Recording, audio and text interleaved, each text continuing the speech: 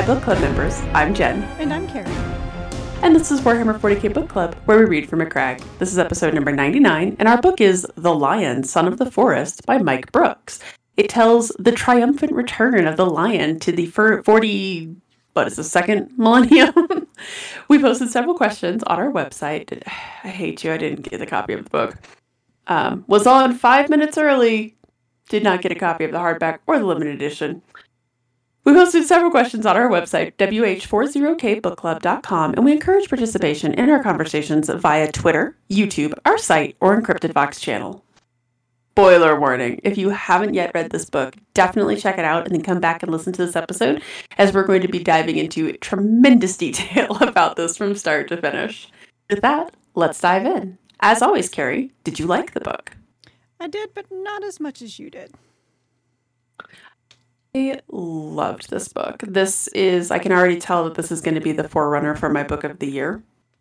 And this might be one of my top 10 favorites.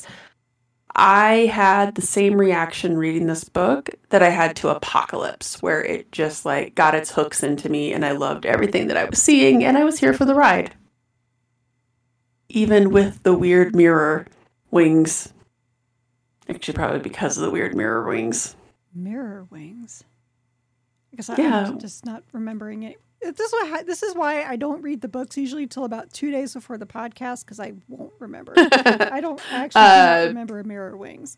Yeah, what's his face? Terrifax, when the mirror falls on him and then his wings spread out all Zinchi style and you can see the reflections of people in them who he's torturing currently. I was like, this is an aesthetic that I'm here for while not necessarily approving of it. See, if that makes sense. That's why I don't remember it. You get to chaos stuff and I'm immediately just whatever. It's all the same.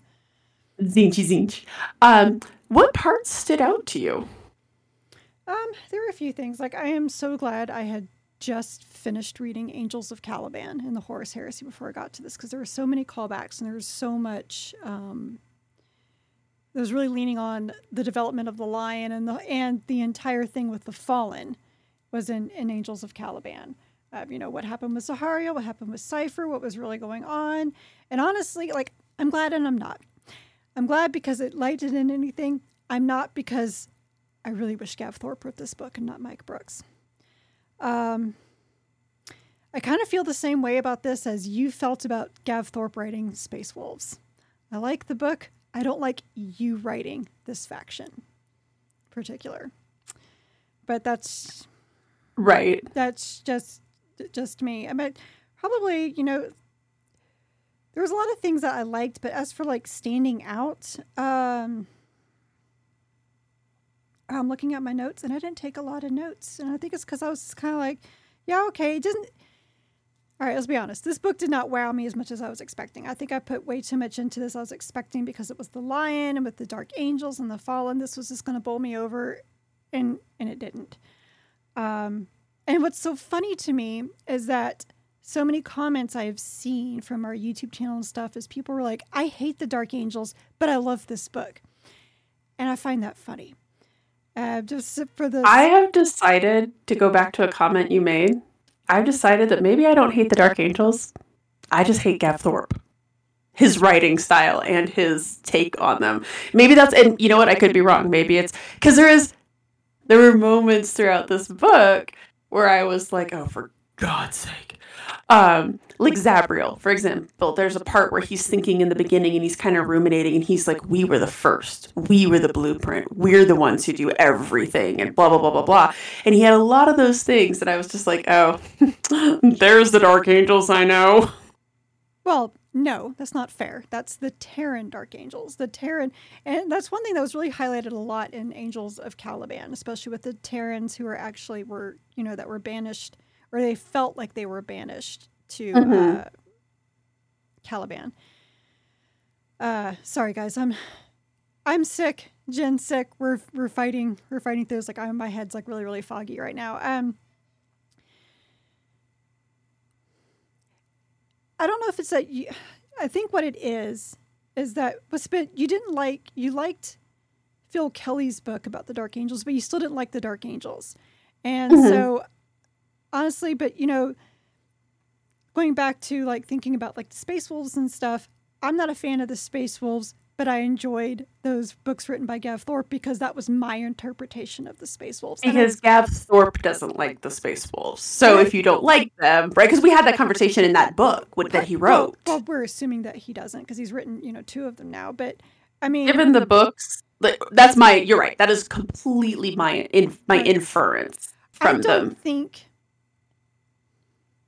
I don't think Mike Brooks gets the Dark Angels. It's the same way like you didn't think like Gav Thorpe gets the Space Wolves, and that was kind of my thing. I did not like his take on this, and maybe because I just felt like everything with the Fallen was a little too, I don't know, it all comes together too perfectly.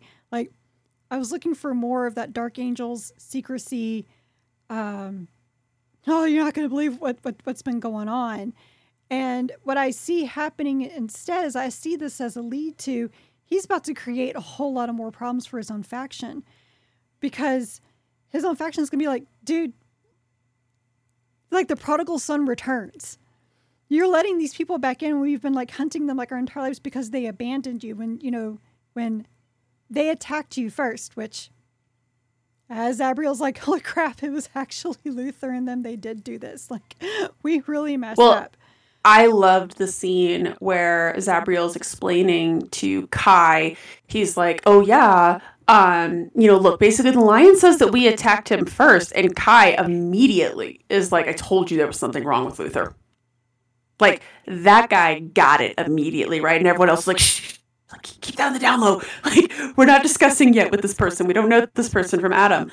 But I loved the idea that, and there is a little bit, I think that's actually the part that I love, is that of all the potential that I saw with the lion, but I think, him coming back, him bringing the Fallen back into the fold was not something I was expecting. And I think one of the things that I really like about it is that, and this goes back to Apocalypse, the whole concept of Saint Dreadnought was very interesting to me, because the idea of a traitor being able to turn around and find that redemption, I really liked that in the 40k universe, because we know that we've seen plenty of characters of this, like plenty of the traitor legions, either they just kind of got wrapped up in the fact that they were part of that legion, and they're like, I'm not necessarily into the chaos thing, or they have regrets, deep regrets. And I like the idea that the lion is basically like, so long as you never trucked with chaos, I'll talk to you. Yeah, and I understood that because that was actually something Astalon and Angels of Darkness actually brought up. Was not that he wasn't on that side, but when he was during his interrogation, he was actually talked about the battle, and he even said there was a group of Dark Angels that didn't agree with what happened and was fighting against them. So I'm imagining these guys were in that faction who were just like, no. We need to find out what's actually going on. And I understood. I guess, I don't know. I think I had higher expectations of this book, and it just didn't meet what I was personally expecting. I didn't expect the Watchers in the Dark to take them on a goddamn fever dream. Be like, oh, you're going to go here because we're going to take you here and see how this. And now we're going to let you go here and we're going to warp you over here because this is what the Watchers do. There's something they actually talked about a lot in Angels of Caliban, was how they warp people different places. So let's dive into that, because that was I got that was partially what's going on, but that wasn't my full interpretation of it. So let's talk about the Forest, the Wounded King, the Watchers in the Dark. Like, for me, right, I love the concept of Caliban breaks in a warp storm. I love the idea that essentially the lion was cast adrift, right? That all of these guys were, all of the Fallen, because they talk about how they pop in and out of the warp, like at random places, right? That the lion was essentially adrift at sea, and the Emperor is fishing for him because he's trying to get his sons back to him. I love this idea. And there's a scene later in the book when he goes back into the forest the second time, before they come out on that the second planet, whose name I cannot think of right now. It's not Cameron, it's the other one. But he talks about how he feels like there's a hook in his chest dragging him. I love the idea that the Emperor is like, okay, come on, now you got to come over here now. We've got other stuff I need you to do. And then he gets to that planet and they're like, randomly, we have this giant pistol, this giant gun that nobody can use, and it's even too big for a space marine on our planet. It's just been here for forever, by the way. Like, and also... See, but that's my problem. It's too convenient, and I don't like things perfectly tied in a little bow. And I actually liked it, and I'll tell you why. Because what's one of the conversations you and I have a lot? Is this all in the Emperor's plan? I mean, I guess. But when I read that, I was like, you sly dog, you. I think that's too simple of an explanation. That's just me. Mainly because you got the Watchers in the Dark involved. And the Watchers in the Dark have always been, we are basically the spirits of Caliban, in a way. That gets really discussed a little more heavily in Angels of Caliban. So, I could see the Watchers in the Dark going to the Emperor, in this weird fever dream, because this is what the Watchers do. They pretty much spoke to Zahariel the first time in a fever dream. So I think they're just going to be little fever demons just going around, because that's usually when they talk to people, is when they're not sure what's going on, where they are, or what's happening. I mean, there's that one Watcher that came to visit the Lion. When he was going to leave Macragge at the end of Angels of Caliban, and was basically telling him, was like, you're not supposed to go home yet. And he was like, well, that's interesting coming from you. And that's when he puts together the puzzle about what Kurz was saying. It was just like, oh my God, my father's still alive. I need to get back to Macragge, like, immediately and stop the execution. Because this means our father's alive. Which I'm just kind of like, you don't need to stop the execution. I mean, yeah, your dad's still alive. You have to stop killing this guy. But, whatever. The book ends with, Kurz laughing like a madman. So why not? But the Watchers make things, to me, the Watchers make it too muddy. And that's just, maybe I really didn't like this book. I liked it, but I was disappointed at the same time, I guess. I really liked the Watchers in the Dark. I liked the concept of the Emperor essentially trying to fish for the lion to get him back, right? But then also presented, and I understand that there is the literal, the Fisher King metaphor going on here, right? There's definitely an allegory. That was the word I was looking for, not a metaphor. This allegory of the Fisher King, which fits so delightfully. But it was also, I liked the idea, because there's I can't remember which book it is, or what Primarch book it is. It might have been the Alfarius book, but I wanted to think it was the lion who was ruminating on this. But the idea that the Emperor presented himself differently to each of his sons. So, like, when each of his sons looked upon him, they saw something that reflected in them. That was from the Lion Primarch novel. Okay. So when he talks about how, like, they each, and because the lion, of course, is like, I see the real version of him, but everybody sees him kind of how what they would respond to, right? And so I love the idea that he's in a forest, in a boat, fishing, because that is something that would ruminate with the lion. And I like the idea that maybe the Watchers in the Dark can step up as part of the lion to be like, okay, we can help you here. But now it asks this huge... Well, actually, first off, let's talk about... So he meets him twice. He meets him once in the river, where the Emperor is basically being circled by the chaos, the gods, everything, right? Then he meets him in the castle. That scene... It also leads into our next question too, but that scene I really loved, because I like that the lion, being the lion, is like, all right, I can help you, dude. And I love when the Emperor looks at him and is kind of like, no, you need to not be here right now, or you need to figure out the right question to ask me.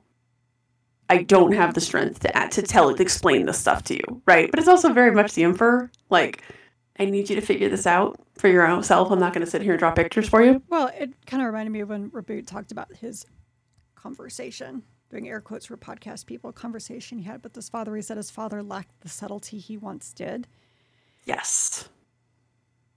I loved that, but it begs the question. Right? Sorry, it does not beg the question because that's the wrong use of that phrase, but it brings up the question, what is the right question? Is the question, how do I help you? Is the question, what do I need to do? I mean, obviously, who are you? It's not the right question, probably. But what question could he possibly be waiting for the lion to ask?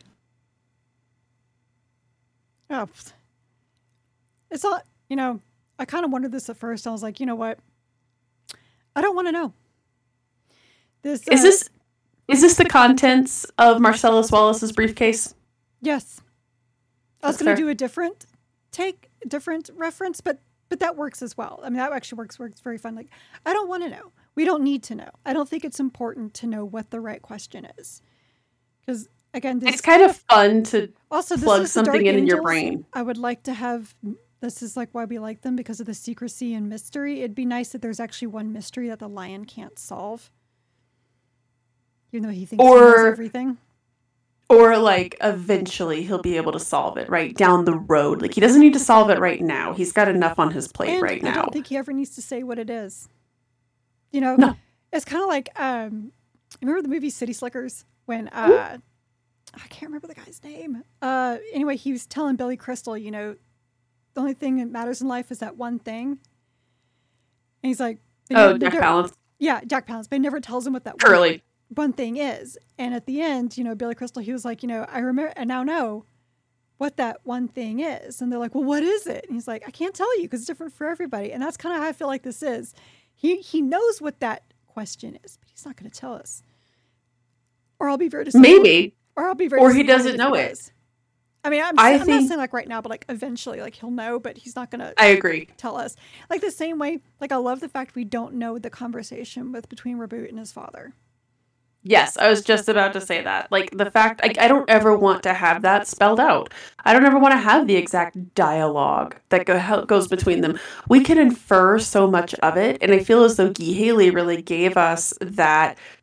He gave us enough context clues that, again, we can kind of infer. And if we can't infer from that, we can certainly infer from Mortarian's reaction, right? Where Mortarian's like, oh, you did talk to Dad, didn't you? How did that go? Like... There's so much that we can kind of plug in there and make our own conversation. And we're probably all, like, and I say all, like anybody listening to this, we're probably all in the gist, in the neighborhood of the same area, right? Like the particulars might change, but we're all kind of, and I feel like this question is probably the same thing too. We'll all come up with something that's probably in the same neighborhood of something, but I don't ever want it to be, and I also don't want it to be one of those like magical MacGuffins where all of a sudden, like, 2 years from now, 30 books from now, the lion walks before the king and is like, question. And then the emperor is just like, hey, I'm good now. Like, nor do I want him, like, I would like it to be something that is implied. Like, maybe he does go and talk to the emperor. He asks the question, the emperor talks to him. But we as readers, we don't need to know. If it's like, I need you to quest to go and find a shard from an eagle. Okay, great. I don't need to know that. Like, there's actually kind of a great fun to that mystery. Or maybe this is going to be like, I need you and your brothers to get along and work together. Speaking of that, so what do you think of this 40K version of the lion? How has he grown? How is he the same? Well, one thing I wrote in my notes is that I really feel, especially if you look at, look just at looks alone. Like I take the Primarch novel, how he looks on the Primarch novel, and compare him to how he looks here. And all my Green Arrow jokes aside, I feel like this has become his transformation from Lancelot to King Arthur. Anyways, like I know it's a little heavy-handed because they are like, the Camelot Knights. Fisher King, Sir Gawain. I mean, there's pretty much ham-fisted in there.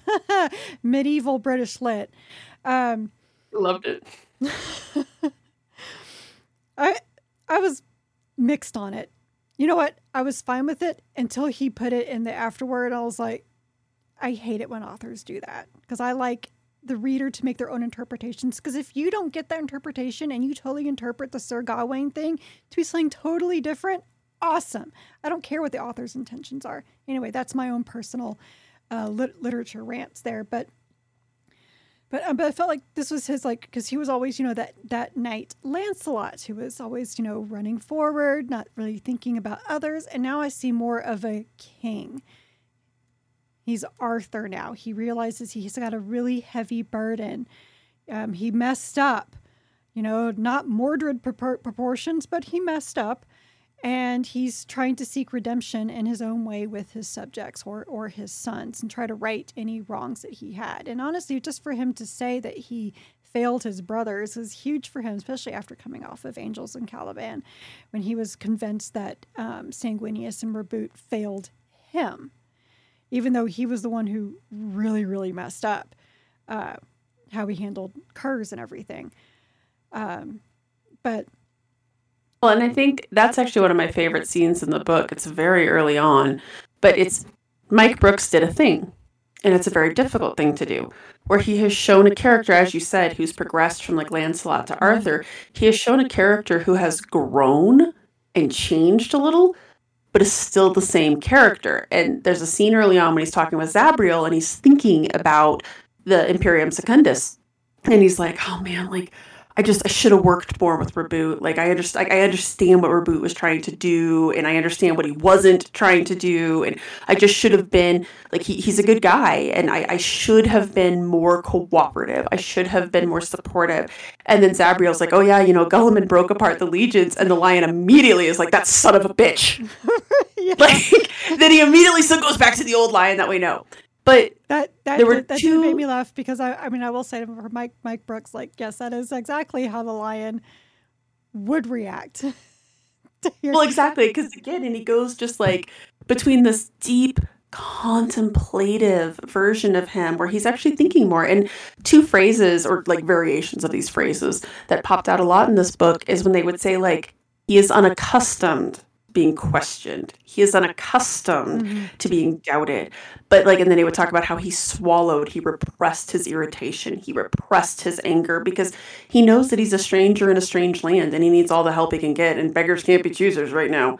I loved that. I also love at the end of the book when Dante shows up. Like he's kind of like, okay, I'm a little trepidatious here. Like I'm going to meet some blood angels. Man. When he sees Dante walks down and he immediately is like, who are you? Like we see the old lion of how dare you, sir?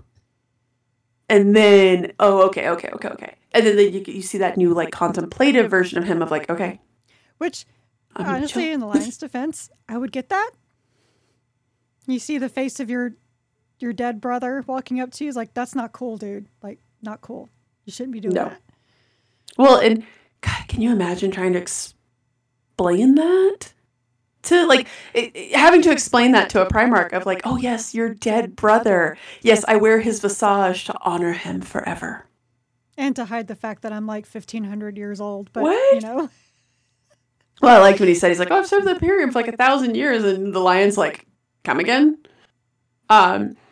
I also liked that he did a lot of stuff where he ruminated on other Primarchs. And this is always one of my favorite things is when the Primarchs ruminate and think about like the other Primarchs, right? And like when he talked about, when he was thinking about Russ, right? And he's like, oh man, I almost missed that big dumb savage bastard. And then, but he also talks about like when he was comparing like Russ to Angron, and he's like, yes, Russ appeared the savage, but it was a savage with control and restraint. And yeah, I did. He also had when he talked about, he's like, people thought he was just an idiot, and because Reboot said the same thing before, which I kind of like that yes, they present this way, but the brothers know. Like, no, he's actually very, very smart. He plays a role to get a rise.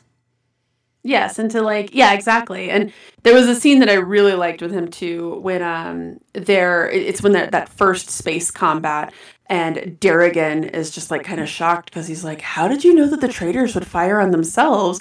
And the lion's like, oh, you never met Angron, did you? Yeah. Like, and I love that Zabriel's like, oh snap, but then remembers, he's like, oh wait, you don't even know who Angron is. Yeah, like he's all so the insult just. He was waiting for them to be like, genuflecting and throwing like, holy water. No. Yeah. Exactly. Crossing themselves. Exactly that.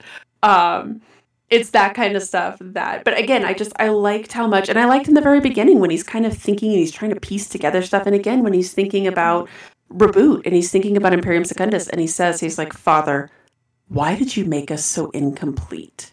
Because he recognizes his own failings, right? But he recognizes his brother's failings too. And actually, again, to use D&D terms, this is why you don't spec into one tree. Well, I really liked when of course, I liked his reflection on Reboot, especially with the way that things ended in Angels of Caliban with Reboot, like casting him out and like, you are no brother of mine, which that was Reboot being angry. And it does take a lot for him to be angry, but when you're like willing to sacrifice like his people so that you can get your monster trophy, he gets a little angry. Understandably, especially right? when you already promised you wouldn't do these things and then you did it. Now, was it kind of weak that it was Kurz who told on him? Yes, but that, of course, is what Kurz is going to do. Of course. No, but when he was talking about, how Reboot, how he's such a brilliant statesman and tactician. He said, because he's able to focus on a million things at once.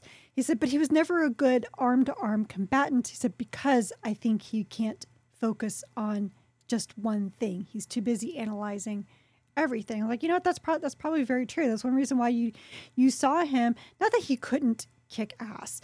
And you read the Primarch novel of his, when my favorite scene is when he's chasing down the orcs. I mean, this big old blue thing running after you has got to be a little crazy. He's so fast. He's able to catch up with these orcs. And it's just like picking them off one by one, just throwing them off. It's a great scene. Mm-hmm. But when that wonderful scene also when he confronts Angron. And Angron easily bests him, sending Reboot crawling away. He was like, yes, that's his second brother now. I've gotten to crawl away from me. It's like, there's something to that because he's not able to see. It's a really interesting explanation for why he's so good at chess, but isn't good at boxing. I guess it's probably a better way to explain all that. Whereas the lion, because problem with the lion, and he even says that, is that he gets hyper-focused. And that's another thing that he had. One thing I loved in Angels of Caliban was that he was always talking about how he did get hyper focused, and he's like, "Yes, I might have done this, but I had this in mind." And they totally know. Like Luther, he knew I sent him off there because I'm not a good ruler. Like he needs to be doing that. He's much better at that than me. That's why I sent him. And I was like, and in my notes I was writing, "But did you tell him that? He thinks he's being punished. They all think that they're being punished." Which they delved into a lot in this book, right? Especially with Zabriel, with him like really reflecting on confronting him. He was like, "This is what happened." He was like, "That's not what I meant. Didn't you guys get the memo? Like, the one you never sent when we're just supposed to." Yeah, right, exactly. Didn't you just read my mind? Well, and it's funny, and this goes back to that phrase of him like asking the Emperor, like, "Why did you make us so incomplete?" I feel as though the lion in particular is guilty of, well, I have looked at this situation, I have analyzed it thoroughly, so everybody else has analyzed it as well. Like, I respect Luther so much. I have done the math here, and I have mathed out that I'm better for this, and Luther's actually a better people person. So clearly Luther has also done this math and has come to the same conclusion. Luther raised me. I feel like the lion is the definition of assumption is the mother of all F-ups. Because he does. He tends to, and he says it in that, I actually had to pull up because I had highlighted that passage as well, when he says that he is aware it has made him cold and detached to others at times, but that too is an extraneous detail. Because he talks about how he just focuses on the bigger picture and just leaves all the extraneous details to his subordinates. And the fact that, there was a misunderstanding. People found him to be very cold. People found him to be very detached. Details. Right. Like, minor details. Like, you guys will figure it out. Well, and like, I think that it is that kind of hunter-gatherer mentality there, right? One of the things I talk about a lot, the difference between like girls and boys hockey, is that girls hockey is a very social game, whereas boys, it's a very like, don't make no mistake, these girls are out to win, and they will, the checks that we have seen in the spring high school league, I'm like, damn, girl. But like boys, if the boys aren't getting to get along in the locker room, they don't care. They're all still in it just to win, right? The girls, that's a big portion of it, right? It's that hunter-gatherer like mentality of like, these little details matter. Like the fact that she's not talking to me right now matters to me. I feel as though Reboot had a good handle on that. He had a handle that, look, if people think that you're being cold, if people think that we're not working together, that's a major... Like, you need to explain to people. You need to really, and I liked the idea. My favorite quote was where the lion has sometimes wondered if that was because Reboot was never able to properly give his attention to anything. Like, and we always see any one thing. Because he's so spread out. And we see that. There's that great scene in Dark Imperium where he has like 20 data slates in front of him and a bunch of books, and he's giving them all equal attention, and he's carrying on a conversation with the dude over here. It's like, holy cow, he is, I think, and this goes back to that whole, did the Emperor plan all of this? Reboot is definitely the statesman and the leader and the king figure. Whereas the Lion is that laser focus. We need to focus in on one thing and go kill something. I liked. Go ahead. I was just going to say, I really liked, again, going back to that growth thing. Mm-hmm. I like that he still is a hyper-focused man who still does, but I like that he at least has that reflection now to be like, maybe people did think I was cold and detached, but you know what? Still, like he's not a fundamentally changed. He's not like, I'm just going to be nicer to everybody and I'm going to do this. And actually, gosh darn it. I would actually be very disappointed if he Yes, did. and I thought that was good, because what's one of my biggest complaints about the Horus Heresy? The Primarchs vary so wildly depending on who's writing them and what their interpretation of that Primarch is, whether they like them, whether they like a weird personality quirk about them, right? Like, that's one of my big problems, is that you can have these characters that go between these two extremes. I thought this was a great continuation of Lion. Yes, he's reacting to being, 10,000 years into the future and not knowing what the hell's going on. And yet, he's still the Lion. I also do like when he's like, why am I so slow? This actually kind of crushed me in the beginning when he's like, what enchantment is this? And they're like, dude, you're just old. You got old. And I do like that that's Zabrio, that's what he leads with. He's like, because they're like, well, is he changed? And old. Because we didn't know, and it's kind of fun too, because we don't actually know what would happen to a Primarch after 10,000 years. Like, do they age like the guy from the Green Mile? Yeah, but it kind of begs the question, like, what's really going on? Because, like, Reboot hasn't really aged because he's been in stasis. He was in a stasis field, though, right? But we were under the impression that he was also, like, with the Watchers of the Dark in a stasis. Now, is that an imperfect stasis? Was he never in stasis? Did the Watchers just kind of have him in one of their fever dream little capsules and just decided, you know what? And the Emperor was like, now. And they're like, yes, sir. And just released him into the forest. I mean, why not at this point? Because there was this one short story in the Horus Heresy where the Watchers, where Loken, yes, it was Loken and Yaktan Kurz go to Caliban to see what's going on, and they get immediately captured, and we don't know who frees them, but I think it's Cypher. And the Watchers release them as like, you need to go back to the Emperor and tell them what's going on. So then with this compact, it's like, okay, so the Emperor and the Watchers, like, they have something. There's simpatico. There's something.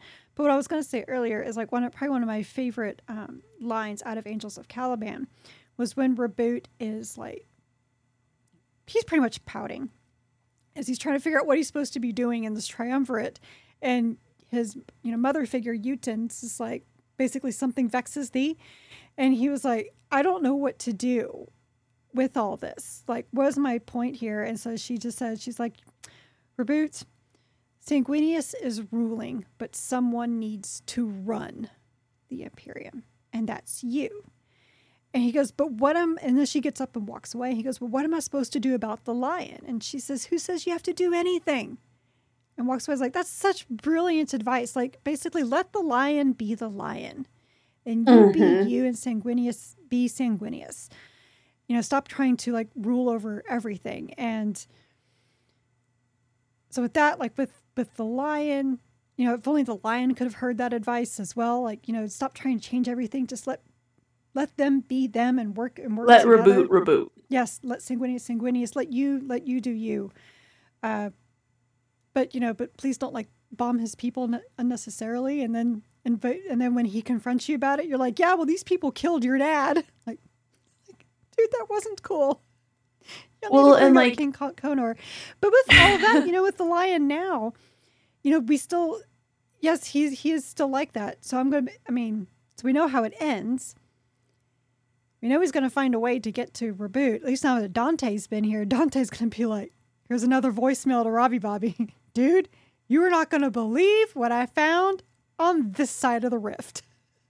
Well, and I love his reaction that it's not even like reboot. It's just, I'm not alone. Right. Like, and I actually go into something that you said. I wonder if this new brave new world that they're in, where the Imperium is beset upon all sides by, pick a thing, right, that's going wrong, including the Imperium itself. The Emperor is out of commission.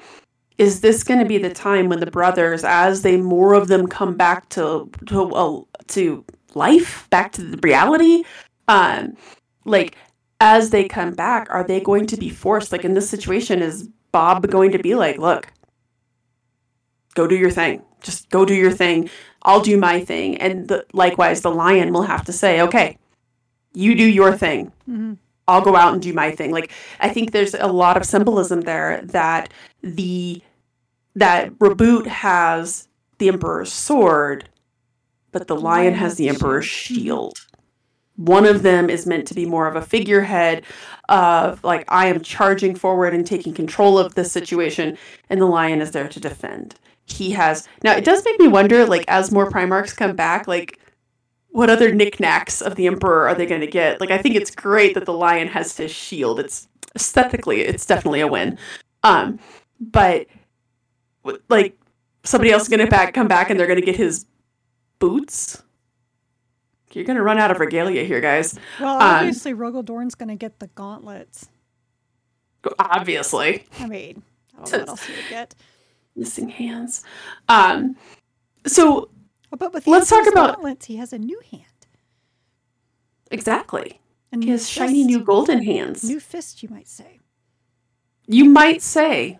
And they would be very imperial. Yes. Nice gold. Go nice with his hair. You know, with Dorn already had gone white at the time. How much older could the guy look? I'm curious. Right. So let's talk a little bit about Zabriel and Baylor's journeys.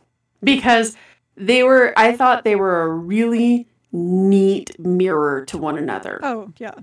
And how they could have very easily swapped roles, right? Like, you get the impression, especially with Baylor, like, so one of the things that I found that was very interesting about Zabriel is, ironically, what kept him on the straight and narrow was he didn't have anyone else with him. He was lonely, and he was constantly, like, he met up with other people and was like, I don't like anything that you're about.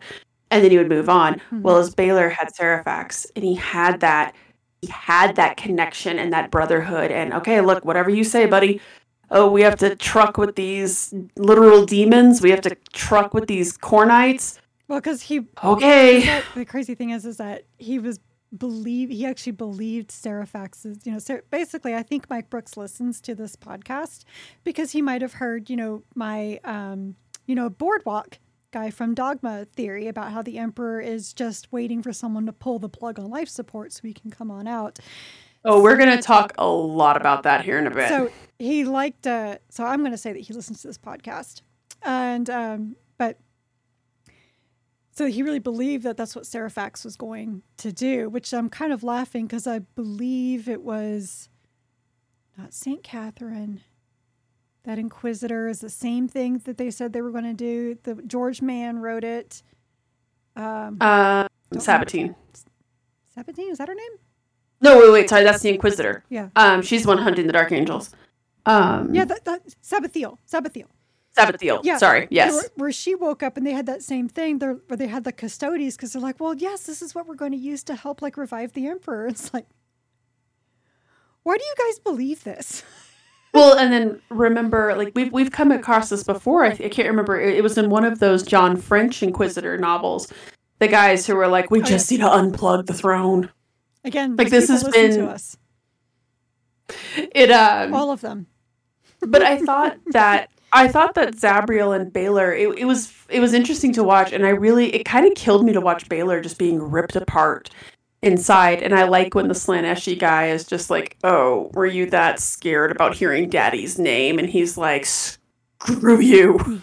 Like, this is random as hell for this backwater planet to be singing the praises of my dad, who never went there. Like, and they talked about, I'm trying to think of what book that was in. It was one of the Chris Rates Space Wolf books. It was in one of those books where they were talking about how, like, look, if you're in the trenches with an Imperial Guardsman, like, ask them about the Primarchs. Everyone knows about Sanguinius, right? And he's like, the really pious ones might know a few others. They know Russ, though.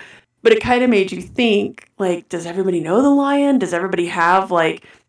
Speaking as an ex-Catholic, I can only name, like, probably 4 or 5 saints, right? Like, there's so many saints. I don't know, at this point in this world, are the Primarchs kind of like the...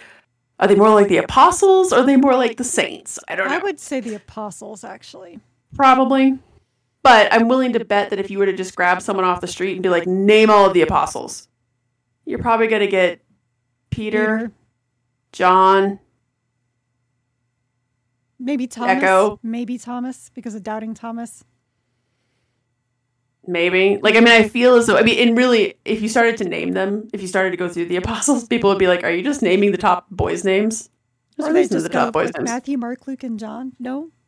Matthew? But... Yeah, exactly. Like, it's those type of things where it's like, oh, because they have a book in the Bible, right? No. Like, I don't know. Is that part of that? I liked that he was immediately like, oh man. And I thought that his ending was very fitting. I liked that he saves the Lion, but the Lion's like, buddy, thank you, but I can't trust you. And Baylor's like, yeah, I know.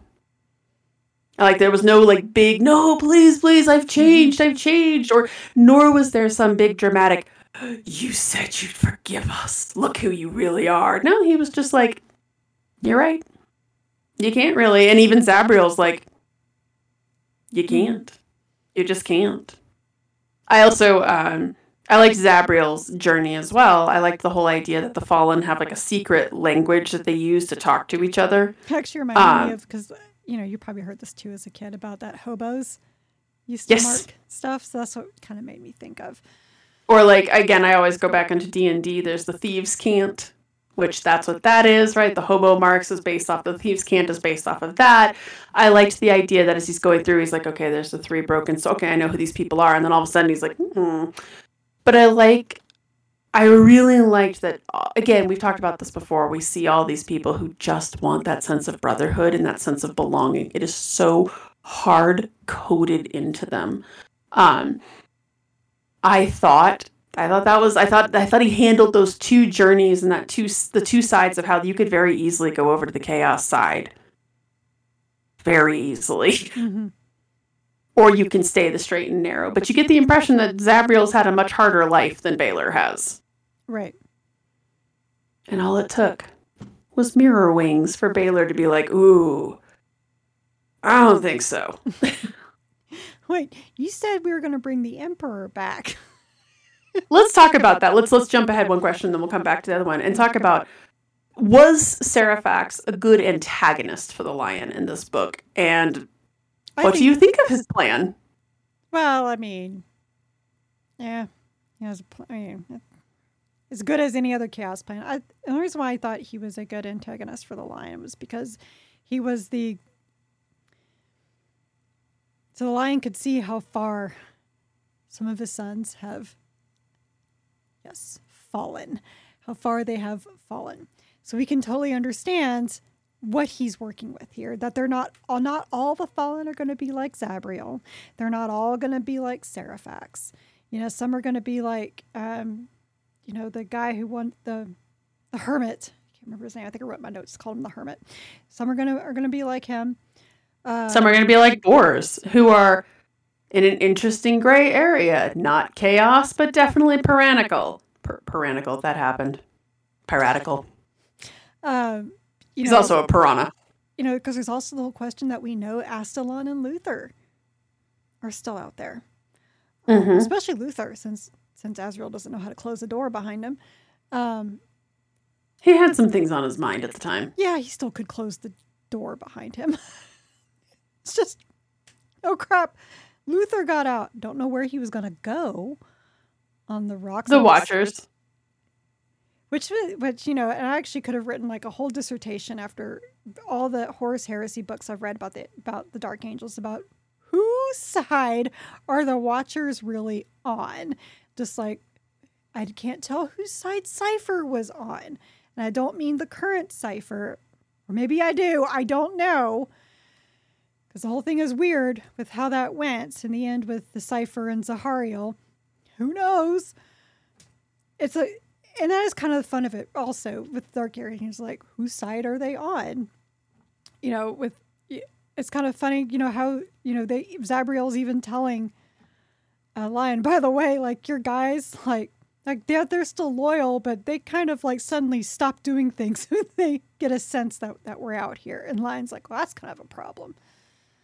Well, and I also like that he was basically like, yeah, that's a future me problem. Right. Like, I gotta get off this planet. I gotta figure out what's going on. I gotta figure out who, what, when, where, why, how. I need to get to Terra. And now it's like, well, now I need to find Reboot. And honestly, what I loved about because I was really interested how that was going to have, because there was a huge parallel going on with the Unremembered Empire. When Reboot is on McCrag and saying, I just need one of my Loyalist brothers to come here and help me with this. Just one. Any of them. And then it's Lion. And Lion pops up and he's like, why? Why this guy of all people? Like, why him? And I need one. Any other one than him. Right? Anybody else will do. But when he's thinking, because I rewrote down the page where he's actually thinking, he's like, I just want to know if any of my brothers are around. Like, I just want one of them. Anybody. I was like, oh, be careful what you wish for, dude. And then he hears it's Reboot. I was totally expecting him to have the same reaction that the Reboot did and be like, why this guy? Right. But then he did. But like, okay.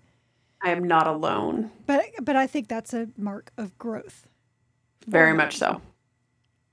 Very much so. And I think he just, like, again, of all your brothers, at least that's one that you have a history with, right? Like, I always think about when Mortarion, I think it's in the second Dark Imperium book, when he's thinking about Reboot and he's like, I didn't even really not like this guy. I didn't really have any opinions about him at all. Yeah, like he was just kind of milquetoast. He was like, he's not the one that I liked the most or the one I liked the least. He's the one I know the least about. I think he even called him the boring one. Which is kind of funny.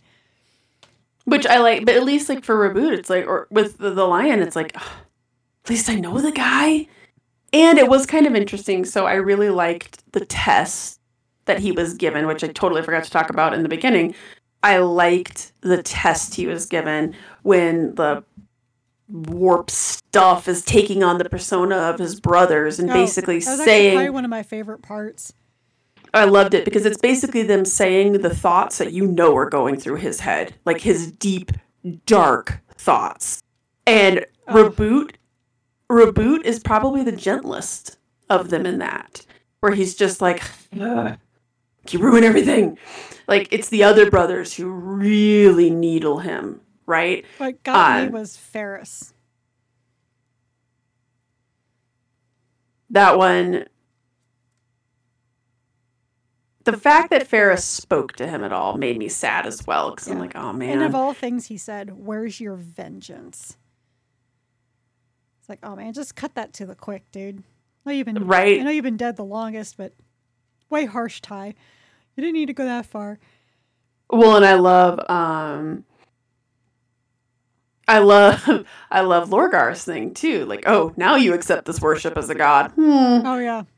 Because like we've already seen Reboot have to struggle with this. It's going to be interesting to watch the Lion have to struggle with it as well, right? To be like, oh my god, like not even a thing. And I also like because I had to go back to that page when Ferris Manus is like, where is your vengeance? I like that Corax. Where is your guile? And then, of course, who hits him the hardest and the most? Conrad. It is Conrad Kurz who's there the longest. Because everybody else kind of takes a hit and disappears, right? But no. Lehman Russ is there also. For quite a bit at the beginning. Yeah. But he disappears. Because it's the two brothers, I think, that he related to the most. Or the two that he, I guess, kind of had this interesting relationship is probably the better way to put it, because he kind of had a hunter and prey thing with Conrad, and with Lehman Russ, I think it was just a one-upmanship. Mm-hmm. Well, and I liked I like you could tell you could tell Kurz got under his skin from the Unremembered Empire, from Angels of Caliban. He has such a history with this man. And I had to go to the page when he says that when Kurz is just talking about he's like entire worlds shat themselves when they heard that I was coming. Right. And then he talks about he's like, yeah, but then you would burn planets to ash just cuz. And I like when he said, why is it, brother, that you are a hero and I am a villain simply because I left some wretches alive to talk about me? It's again, you can see that these are the darkest thoughts. And that was why I love this scene is one, they were all kind of within the guise of their characters, but you could tell that this is the lion at his most introspective. These are every intrusive thought that goes into his head from the darkness. Yeah, actually, when I got to this line with Kurz, I was like, oh, Jen's in her happy place. When he says, at least I knew which of my legion deserved to die. They all did, the lion growls. Kurz smiles, and I knew that. Oh my God. I loved that. I absolutely loved that whole scene was amazing, but that was you had Seraphax and you had this the end. Once he beat Seraphax, I was kind of looking at the ebook. I was like, oh, there's still a lot of pages. How do you top Seraphax? Aha! That's how you top Seraphax. Basically, the lion fighting himself. It reminded me a little bit of the mirror concept from the Neverending Story. Yeah. Just fighting everything that you've been thinking, right? And it also reminded me a little bit of Saint Celestine. I was also when she has to go through all those demons. That's a good one too. But I was actually thinking of Empire Strikes Back when Luke goes to the cave. Very much that, right? Chops off Vader's head, and it's his head inside. There's so much going on in that scene. You're absolutely right. That's exactly, it reminded me of that. It reminded me of Celestine constantly being challenged by the demons. This was the one final test of you've got to get out of your head. You have to shake off all of these all this negativity that you have, every doubt, everything that you're sitting there going, oh man, we don't have time for this right now. You need to take up my shield and you need to go out there and be the lion. And he passed. He passed the test. All right. So let's talk about, because these last two things kind of pull into one another. What percentage, if you had to guess, of the fallen have potential to be risen? If anything, from what I remember of Angels of Darkness, I would say of the fallen, maybe a third. That's a lot of guys. Definitely That's not a half, whole lot of guys. but a third for sure. No, I don't think it's half. I think you're right. I think it's less than a half, maybe a third. I could get on board with that. Because you have to think, and this has always been one of those things that I know Angels of Darkness really touched on, and then we haven't in the modern 40k universe, we haven't really seen it, really. The concept of the fallen who were look, I was just in the wrong place at the wrong time. I was a grunt. I wasn't one of Luther's best friends. I didn't know what was going on. The lion, right. Zabriel even talked about, the lion came through and just killed a whole bunch of recruits. He didn't even know who they were. They didn't know who he was. And I could see those guys being like, screw you, dude. I didn't even know who you were. And you came in and started killing us. We're like, what the hell's going on? And I did like when he's like, you're not even loyal to the Emperor. And the lion's like, excuse you. But that was always his take. Is you turned traitor. You came back and you killed all of us. And we hadn't done anything. So just it's a huge misunderstanding. Which is funny to me because I think I've said this, that one of the tropes that I hate in movies and in books that sends me through the goddamn roof is misunderstandings and challenges or fights or arguments that could have been prevented with 1 5-minute conversation. I really hate that. It's this whole situation could have been avoided if someone would have been like, oh, hey, did you know this? And the other person goes, no, I did not know that. This is what killed Jen's enjoyment of the Order 1886. Yes. It wasn't the looking at things. It was the not talking to one another for 2 minutes. again, I especially hate it when it's a conversation that a basic human being would have. Mm-hmm. Right? Like, there is no way that as human beings, you would not just, like, have this conversation. Like, I point to rom-coms. Rom-coms are probably the worst offenders of this. Like, he sees his cousin, and he hugs her, and he kisses her, and she sees, like, on the cheek, but she, the love interest, sees it and is like, oh, he's cheating, and he's like, oh, I don't have to explain myself to you. Like, a normal human being would be like, what was that? That's my cousin. Oh! Misunderstand it, avoid it. Okay, cool. Or, but the movie, the evil villain. Exactly, because the movie needs to happen. Yeah. Exactly that. Grr, hate that. Which is what makes this particularly funny because, I feel like, and I did like that Zabriel had the conversation. They didn't sit there and just fight. Zabriel's like, you are a traitor. The lion's like, what are you talking about? No, you're the traitor. And they immediately suss it out. And then, when Zabriel goes to see the other fallen, first words out of his mouth. Yeah, apparently there's, like, a huge misunderstanding here. And I liked that they're, like, something varying degrees of, are you sure? And, I never liked Luther. Told you there was something wrong with Luther. Like, I liked this idea that everybody was having the conversations they were supposed to have. The crazy thing is that, years. If you look at, from reading Angels of Caliban and looking at Angels of Darkness, Luther wasn't even having those conversations with Astellan. Astellan was doing his own thing. 100% his own thing. And in fact, like the whole, debacle that kind of started the revolt against the Lion's troops I don't think it really would have happened if Astellan hadn't been like, you know what? That is my ship. And I am taking it back. Because Luther was like, what are you doing? I am taking back what's right. I didn't tell you to do this. And then suddenly a fight breaks out. And Luther's like, what are we doing? We're supposed to be together. And right. And then Aslan's like, whatever. We're doing it this way. So it's almost like we don't know who, what, it's doing what. Because even in Astellan's interrogation, he doesn't tell like the full truth there either, or even like half of what he remembers, and the whole time he feels put upon. Mm-hmm. And from his very first short story that was actually not written by Gav Thorpe, and then Gav Thorpe just took that and went with it. So it's really interesting. You have that perspective. Then you have Luther, who's just like, I'm being punished and I don't even know why. He's not even talking to me. I didn't even do anything. I'm now angry. Cypher's making his own little plans. Everybody else is upset because they've been left behind. And then this asshole just kind of comes in and is like, I need 30,000 people. But what about our plan? Oh, who cares? I need them right now. Like, why can't we just talk about this? Nope. Guns out. We all fight. So yes, it was a misunderstanding. Mm-hmm. But, I mean, it took 10,000 years, but much like the Titanic, better late than never. Ghostbusters 2's references for the win. That's actually probably my favorite line from that movie. It's really, like, arguably the best line, and from that whole movie, other than, nice, Lewis, very nice, brief, but pointless. those two lines.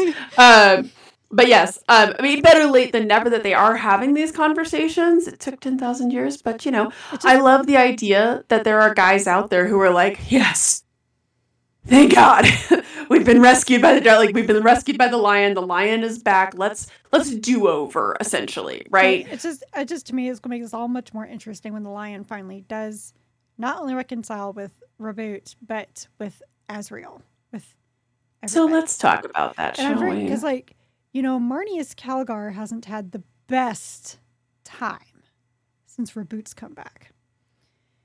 But Reboot, I was thinking about this the other day. Follow me down this weird thought experiment I was having. Reboot comes back and is disappointed in his son's performance, right? Like, the 500 worlds aren't in our control anymore. Like, you allowed this to happen. You allowed this to happen. Like, fully knowing he's more like a disapproving father, right? The lion is essentially going to go back to the rock and be like, so, your entire identity needs to change now. Yes, I understand that we have it. Anyways, we'll get to that in a second. But he's essentially going to go in and be like, everything you're doing, I want you to change. Just stop it. Is it better to have Dad come back and play the discerning dad if I'm not sure I like what you've done here? Or is it better to have the dad be like, everything that's about... It's like the line from How to Train Your Dragon. We need to fix this. You this. just pointed to all of me. All of me. Yeah. Like, you're going to go back to Azrael and basically not just tell him that he, like... I don't even know if he covers the I disapprove of how you've been behaving, because it's very Dark Angel-y.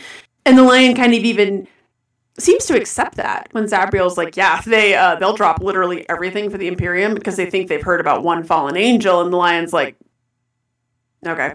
I mean, takes it surprisingly in stride. I mean, to quote the Hulk, the big monster. Yes. Exactly. That's exactly. And it's very Dark Angel-y. It's very Lion. Big monster. Very Lion. Well, it's not just that. It's the Lion extraneous details. Focus in on that problem. Mm-hmm. Oh, I'm sorry. Is there an angel? Yeah, but like there's like an orc invasion on the next planet over. Angel wearing black. Extraneous details. So it's like, I think it's... Uh-oh. Your mic sorry, your mic's gone.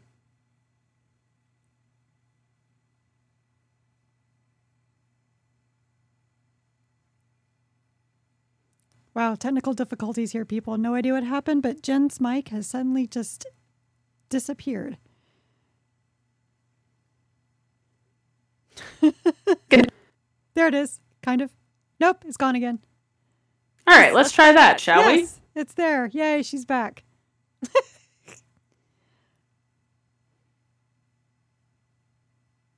I don't even know. This is funny.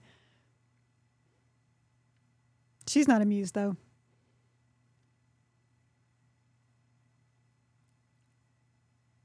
Nope, can't hear you. No, now I can. Awesome. Wow.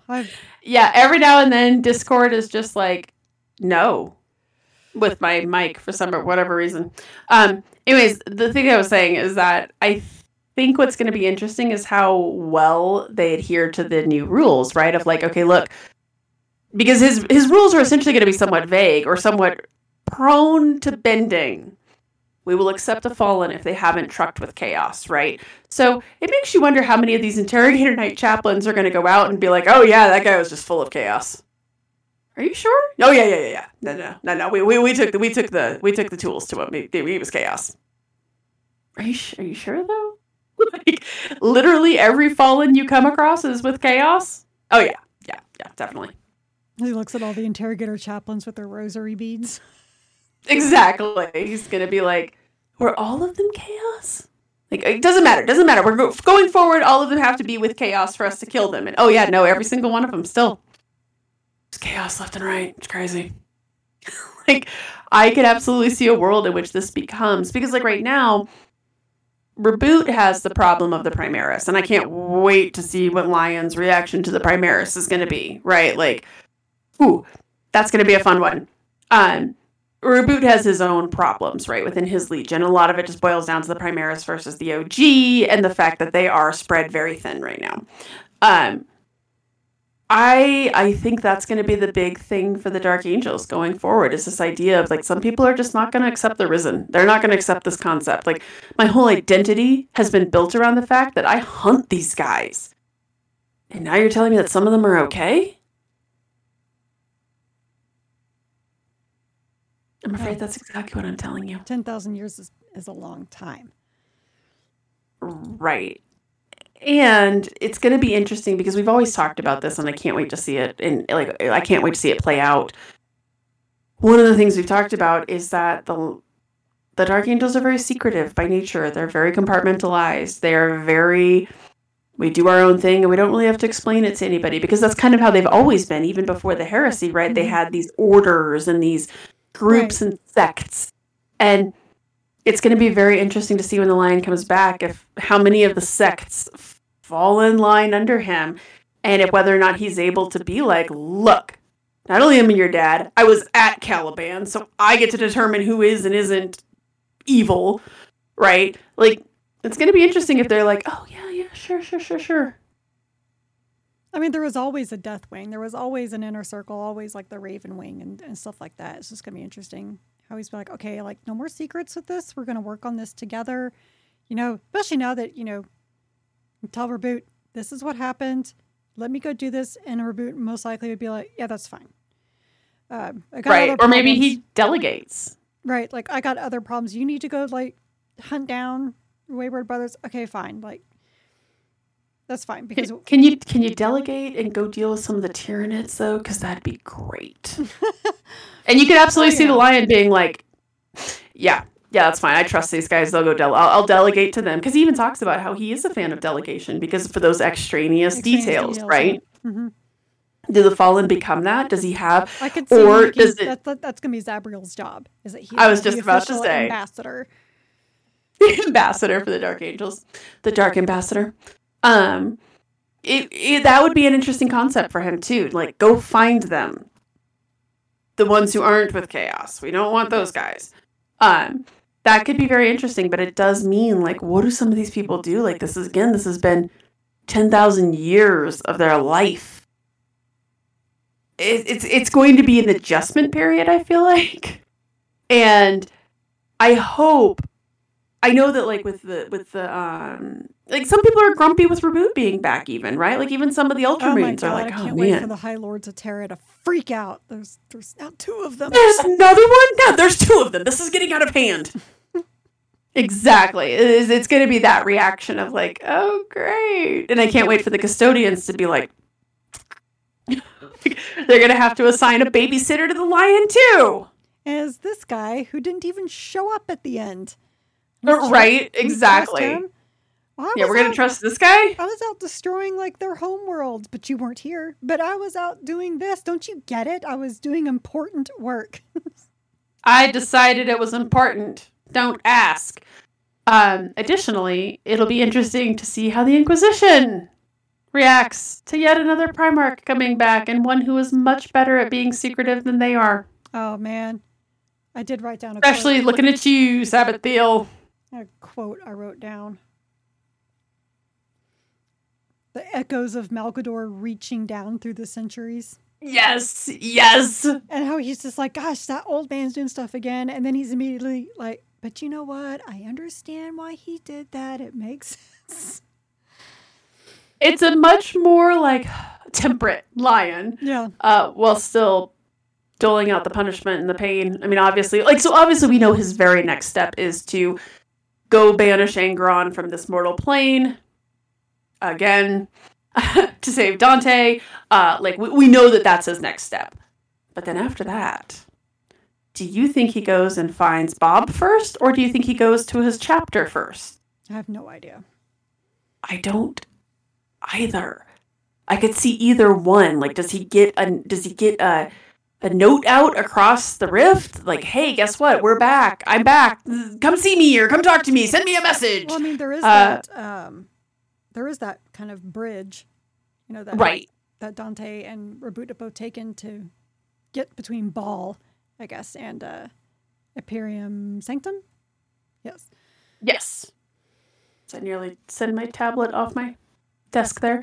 There is a pathway. It's going to be interesting. What is more important, like an order of operations? Is it more important for him to go see his brother? Or is it more important for him to get his sons in line? Or is he going to make a classic Lion mistake and be like, they'll get the message that I'm back and they'll just know what to do? They'll also have done the math. I don't know. Do the Risen have to paint their armor green? Yes. I think they do. It's going to be interesting when they show up in their green armor and they'll just be like, yeah, I'm Zabriel. Like, we don't have any record of a Zabriel. Clerical error. Clerical error. I mean. Like, are you sure you're not fallen? Yeah. It's going to be, I'm here for this. I'm here for the next book with the Lion where, let me ask you this though. We have the next Dawn of Fire book coming out. Which is not going to have the Lion because this is like pre all this. So, Does the Lion ever enter into the Dawn of Fire series? And do you give less of a crap about Dawn of Fire now that the Lion's back? Like, I kind of stopped giving a crap about Dawn of Fire about 2 or 3 books ago. Fair. The last one just kind of sealed it for me. Again, I understand why part of me understands why they decided to do this. But then you needed to get them out much faster than you have, because now everything has moved on, because this all takes place before the fight with Mortarion, right? So now if this is all after that fight, well, then none of this stuff matters. I had to go back and look. The first Dawn of Fire book that we read was in August of 2020. Yeah, they're taking too long for this. And I get it. You don't want to like just bam, bam, bam, bam. Like you don't want to just crank them out. I get it. But now that the Lion's back, my first thought when I got to the end of this book was A, I want more Lion, but B, God, this makes that series even more moot. Yeah. Like I don't care about any of this. Like when I think about the next book, I'm even like more about it, because this magical MacGuffin plot going on over here, like, great.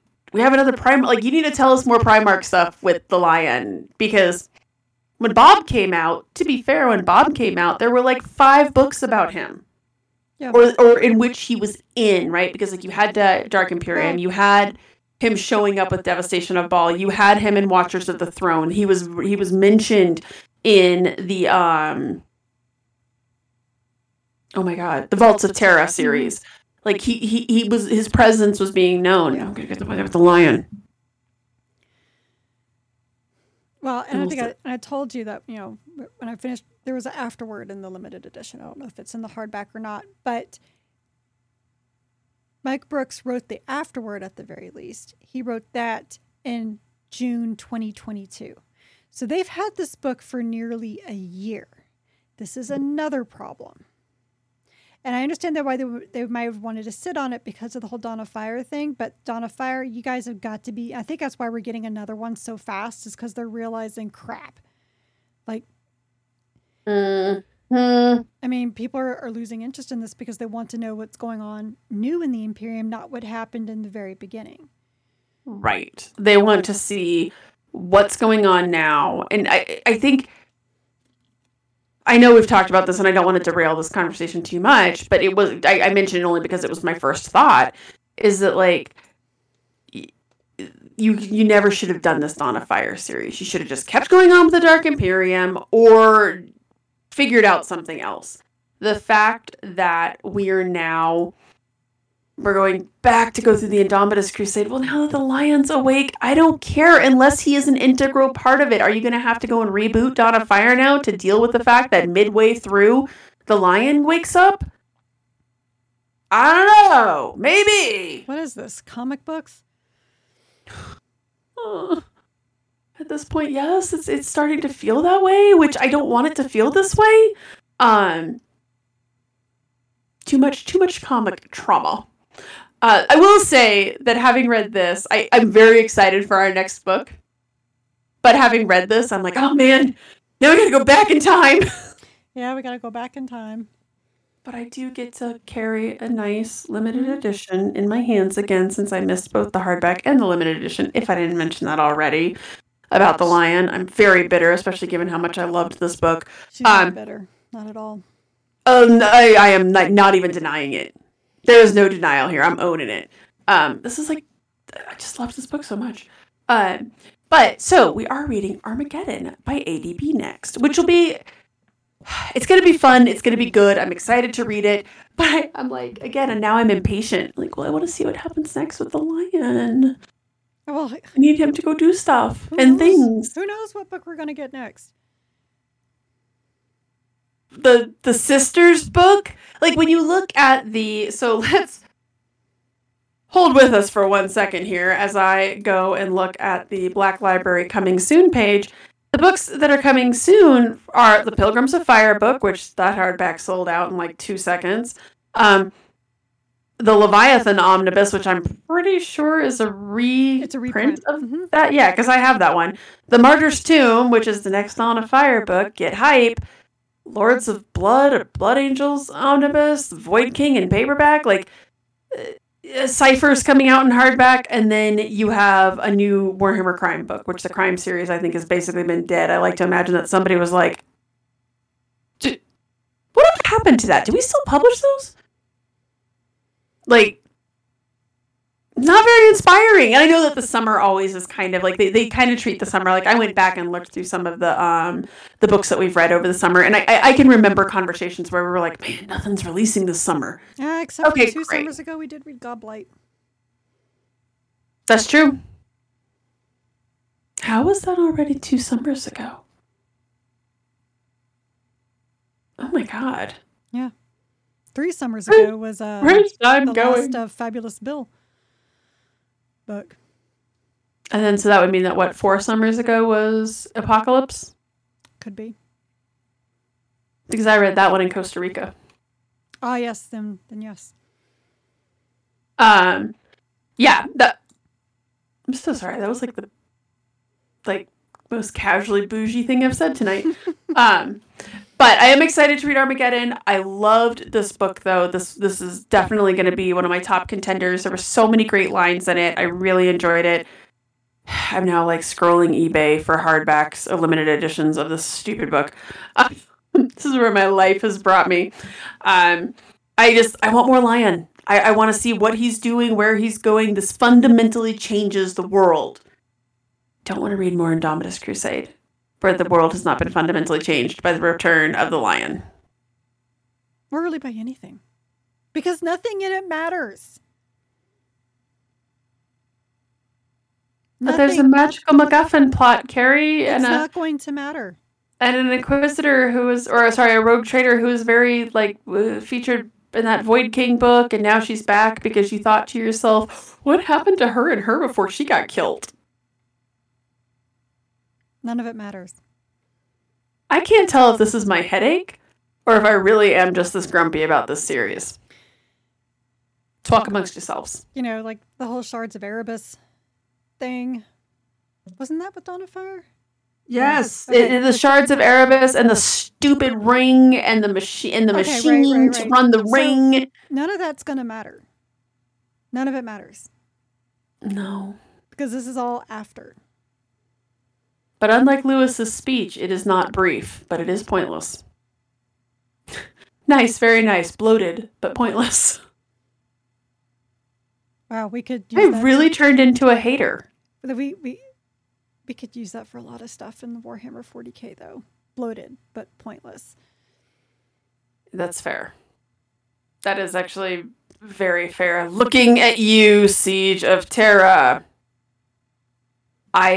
Yeah, that's true. Yeah, before all the grumpiness comes out. Heresy?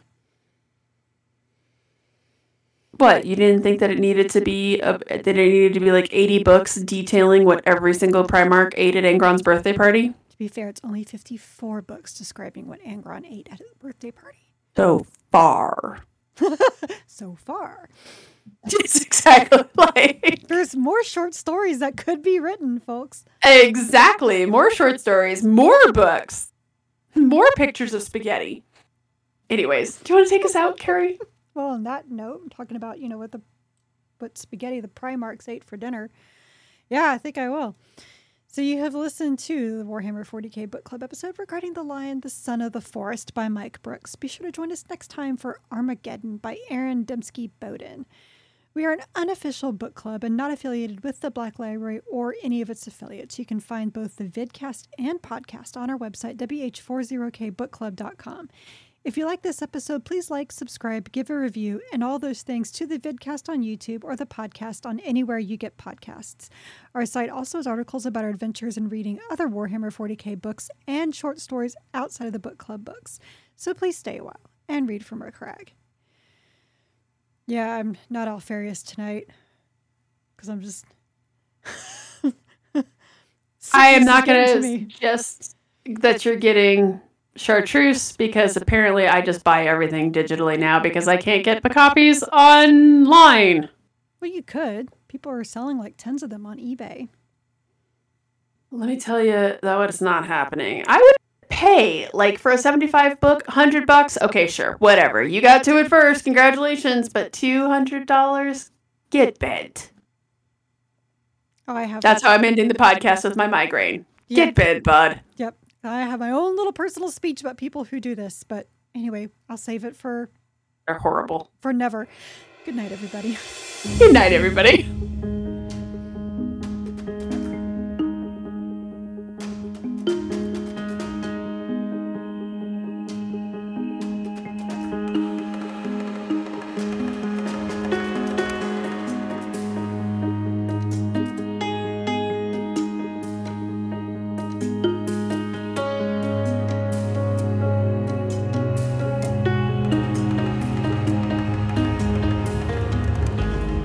This episode of the Warhammer 40k Book Club was hosted by Jen Bozier and me.